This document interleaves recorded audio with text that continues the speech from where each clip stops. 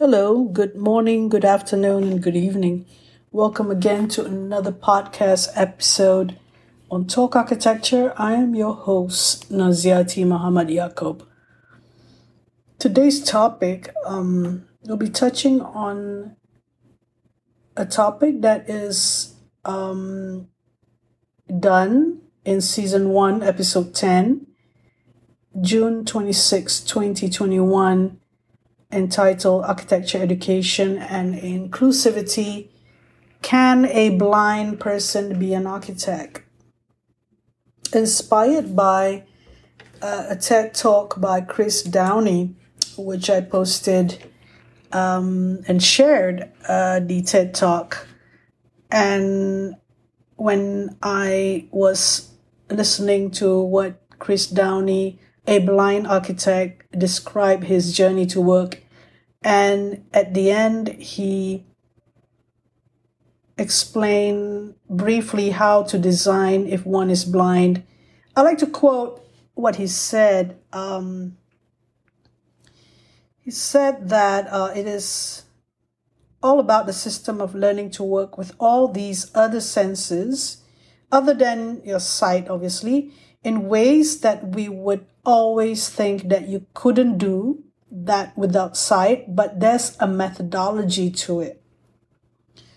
So it isn't the philosophy, it's just an awareness of your capacity to organize your environment in a completely different way through sound, through touch, through smell.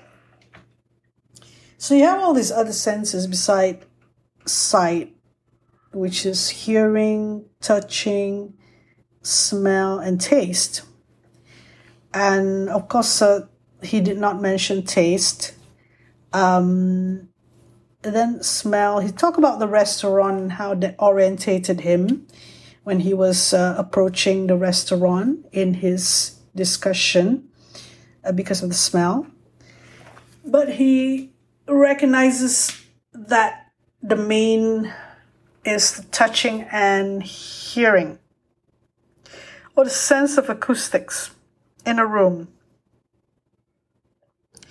And he talked about using a printed embossed drawings so that he could actually almost with each with the tip of his finger, he could almost imagining going into the space.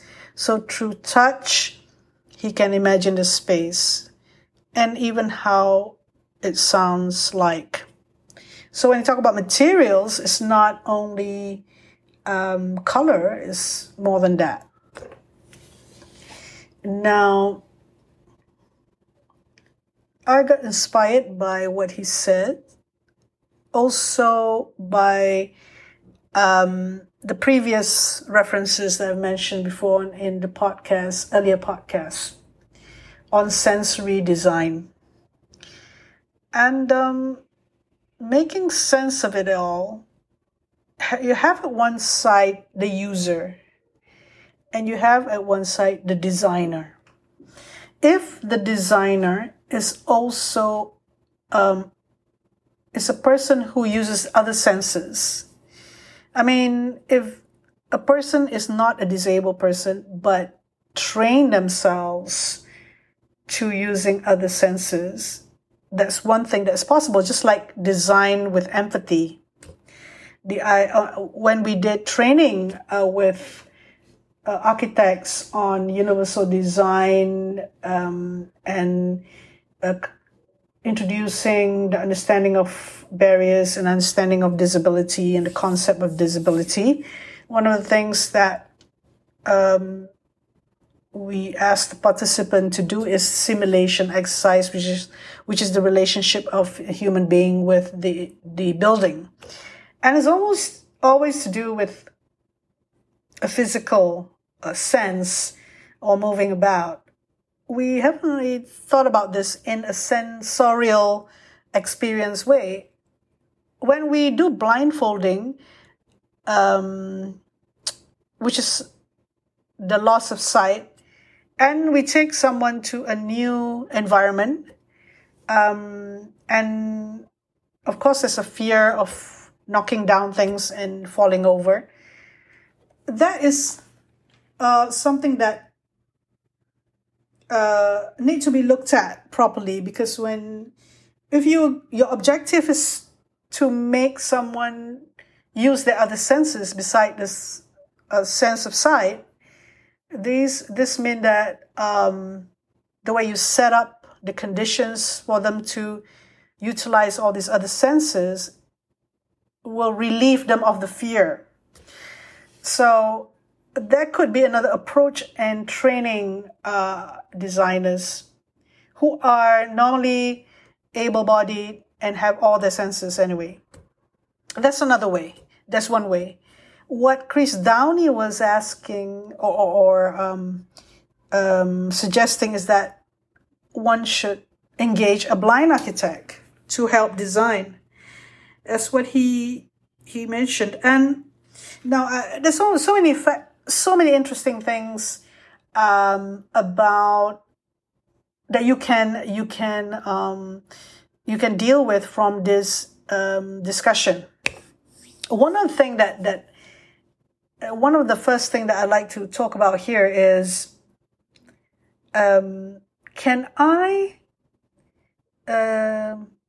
do a training course in architecture for a blind person? Meaning that the person is already blind before they go into the architecture course. That is something else. When you teach architecture, you assume that, in the application form, this is what happens, obviously. In certain countries, you're blind, you can't do architecture, you can't see, how can you do architecture, yeah? So, but let's have a challenge where a blind person can be taught architecture. And would that inform us how we perceive one thing? That blind person would need to be able to practice architecture at the end of the day, to actually, with all the tools, of course, with all the support like the embossed printed paper and an environment where there is support for that person to learn architecture, obviously, and giving all the tools and equipment. So will that person be able to practice architecture? So we know that there are people who were trained in architecture and they got blind after or during architecture training, and they became they just practice architecture, obviously, and such as Chris Downey. So you can find out about his situation, how he came to be blind, and his situation in his TED Talk series. But yeah, we did try in our course before. There was an accessibility course where non-architects and there were not many architects who joined this course, but non-architects from ASEAN region came, and there was two blind.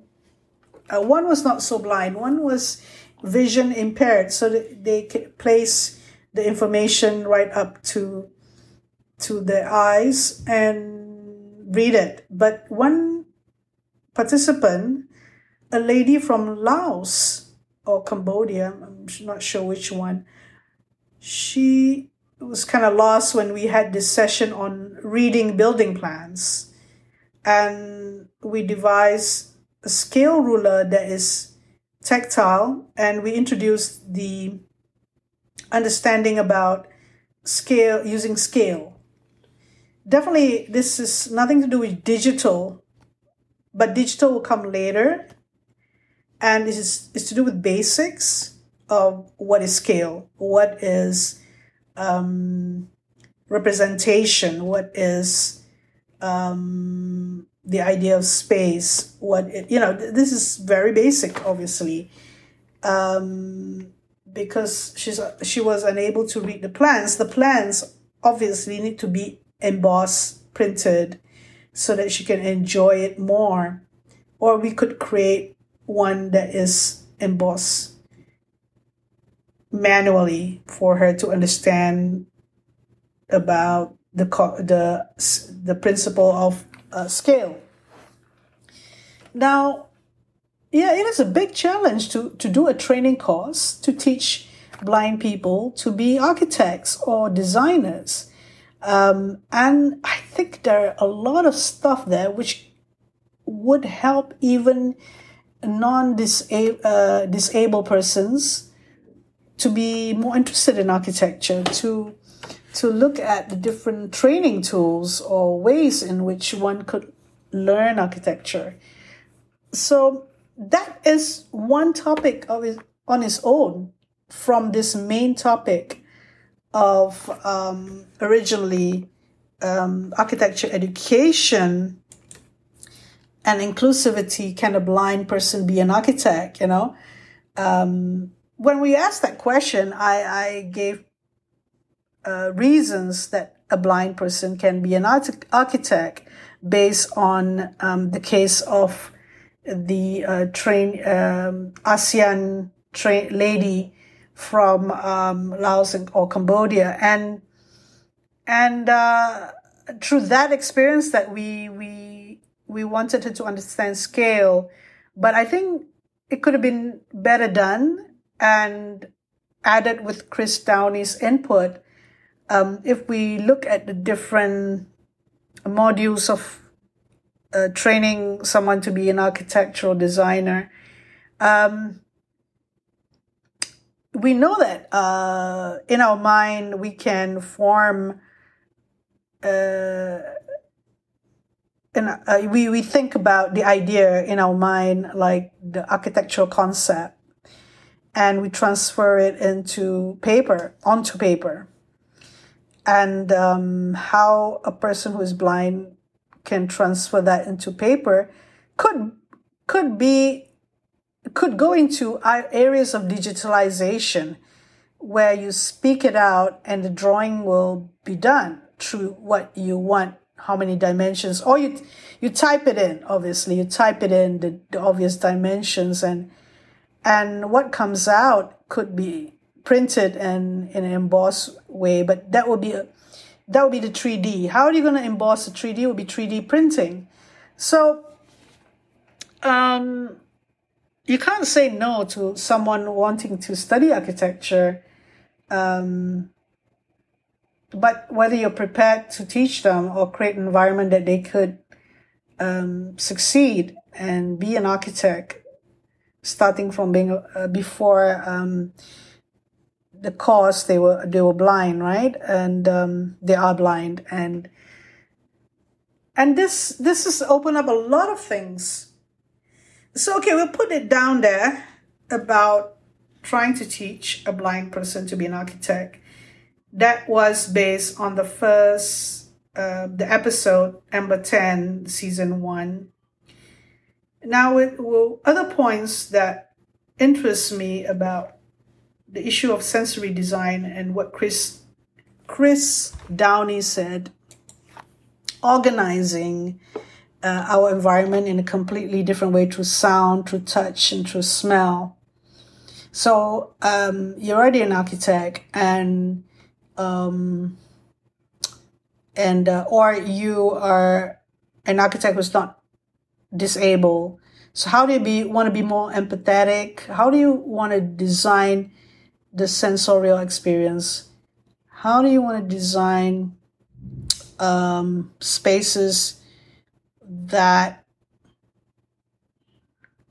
can communicate with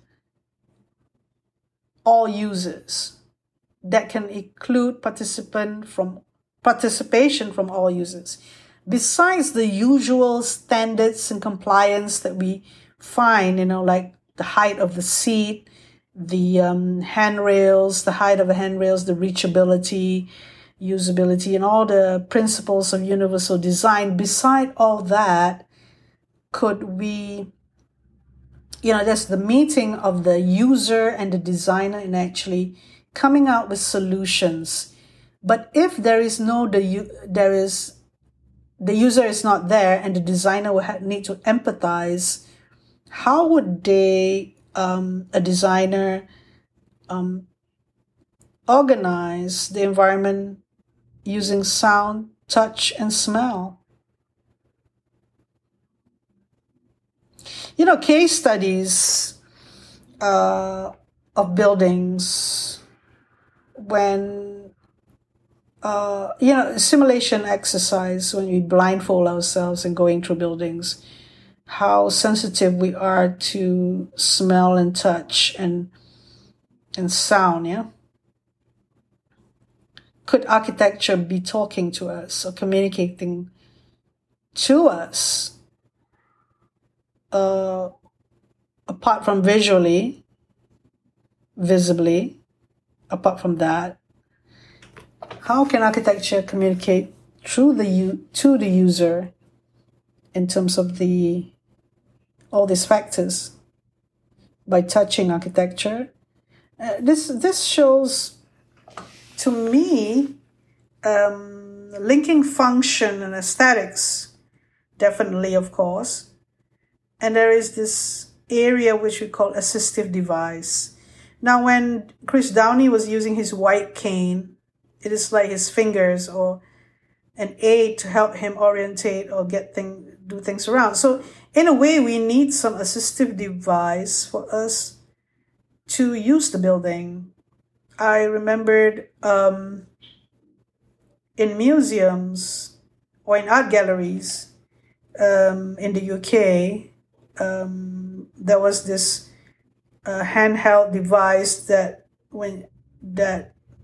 could link to the product, the display that one goes through the space. One would encounter different displays, and the audio description would be from the audio from the device that will speak or narrate about the thing that is on display, for example. So this is an assistive device. Our smartphones are assistive device. Our canes, our spectacles, And there was this David Eagleman talking about the vest as a interface,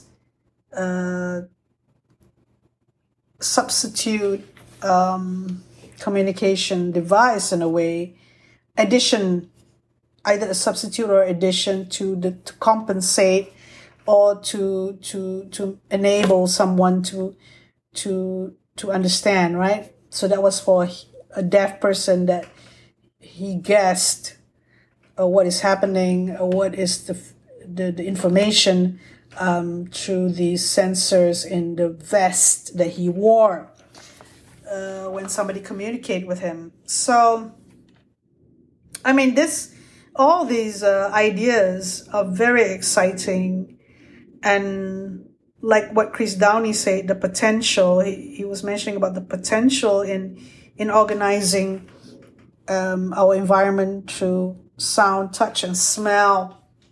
Apart from sight, for example. So why I'm talking about assistive device, because when we think about architecture, we only think about what we build.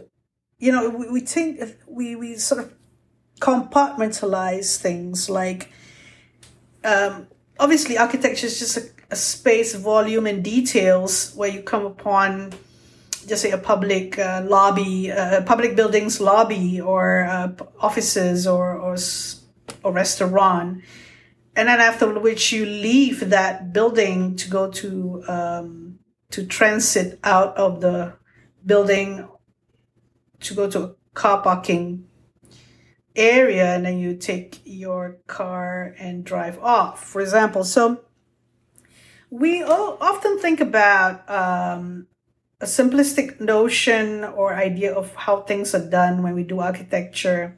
We haven't explored this going around, navigating, finding our way, mobilizing or mobility or accessibility, these other themes and factors, and how we go about in what we do, activities that we do normally. We, of course, there is the home environment, and there are a lot of technology on smart home, and we've seen those videos where these devices can save us time, and even robots can even substitute as a companion, for example. Now, I was thinking about that as well, about those robots. There was a documentary that I saw regarding this matter that goes into psychology and that goes into the mental health as well. This is exactly what it is when we define what is disability, and disability and all its the concept of disability, and when we understand about the social model of disability, that the environment, the way environment is set up, the barriers of it is rooted in attitudinal barriers, or the way people perceive things. And we see that, I'm going back to that point when we start thinking about architecture in a simplistic way. I mean, we can think about architecture in a more flexible or adaptable way. My students, they deal with this concept of flexibility and adaptability, and some predictability in terms of the design would emerge. But when you explore it further, when you test out through creating the design and getting feedback from the users, this is under the topic of research by design. This is something that I'm excited about, because what we usually do is, normally as architects, or when we train people to be architects, is we design by research. We get a case study interview and we just make our own conclusions. But it doesn't stop there. Then when we start designing something, just say we have a blind person to review what we design, we have to create it in a way that is very tactile, and the sense of sound, touch, and smell could be done so that they could give some feedback to what we've done. This is not necessarily, this is when all the disciplines merge, architecture, UI, UX, the digital world, the logistical world, the physical world. They're all sort of connected, and architecture should be explored in that way.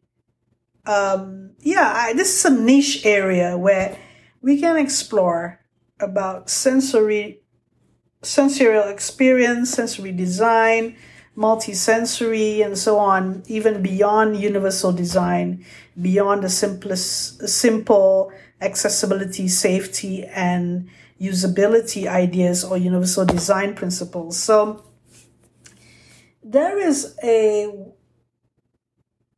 still talking about the second point. The first point was training a blind person to be an architect. The second point is the whole research by design approach to taking in all the senses in our to be part of looking into architecture or our theory in designing. There's also borders on phenomenology. We discussed about that, and some of those ideas. So picking up all these ideas from different disciplines, and perhaps this could be put down to paper and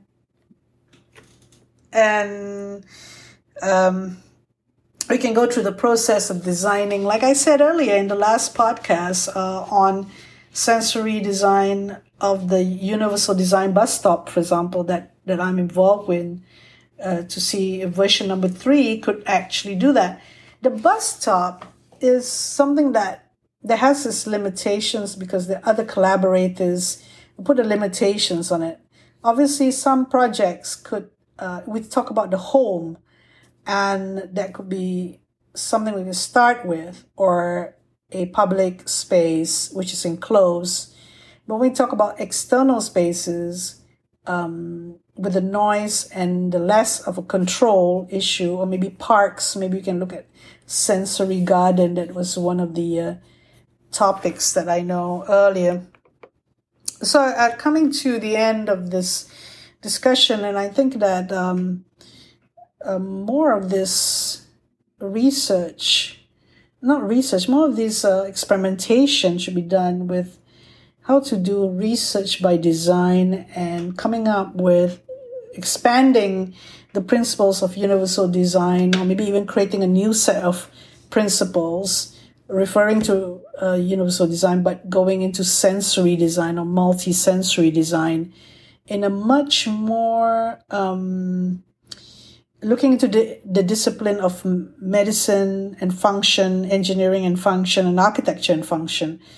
Because function, the word function itself, what I understand from theory of architecture, is different in the different disciplines. So expanding on the definition of function in architecture is one way to go to actually establish a theory, to actually have a grounded theory even established. So, okay, I'll stop there, and I think there's enough discussion on this topic, and I hope we can find more ideas and discuss this topic further. So I put the topic as to make the topic a crowd puller about, can a blind person be an architect? But obviously there's also a secondary agenda with this talk, with this discussion, and that is sensory design. So I'm going to put that in the topic as well, like an introduction, like the first set of points to move forward on this topic. Thank you very much for listening, and hope you can come to the next topic on the podcast of Talk Architecture. Take care.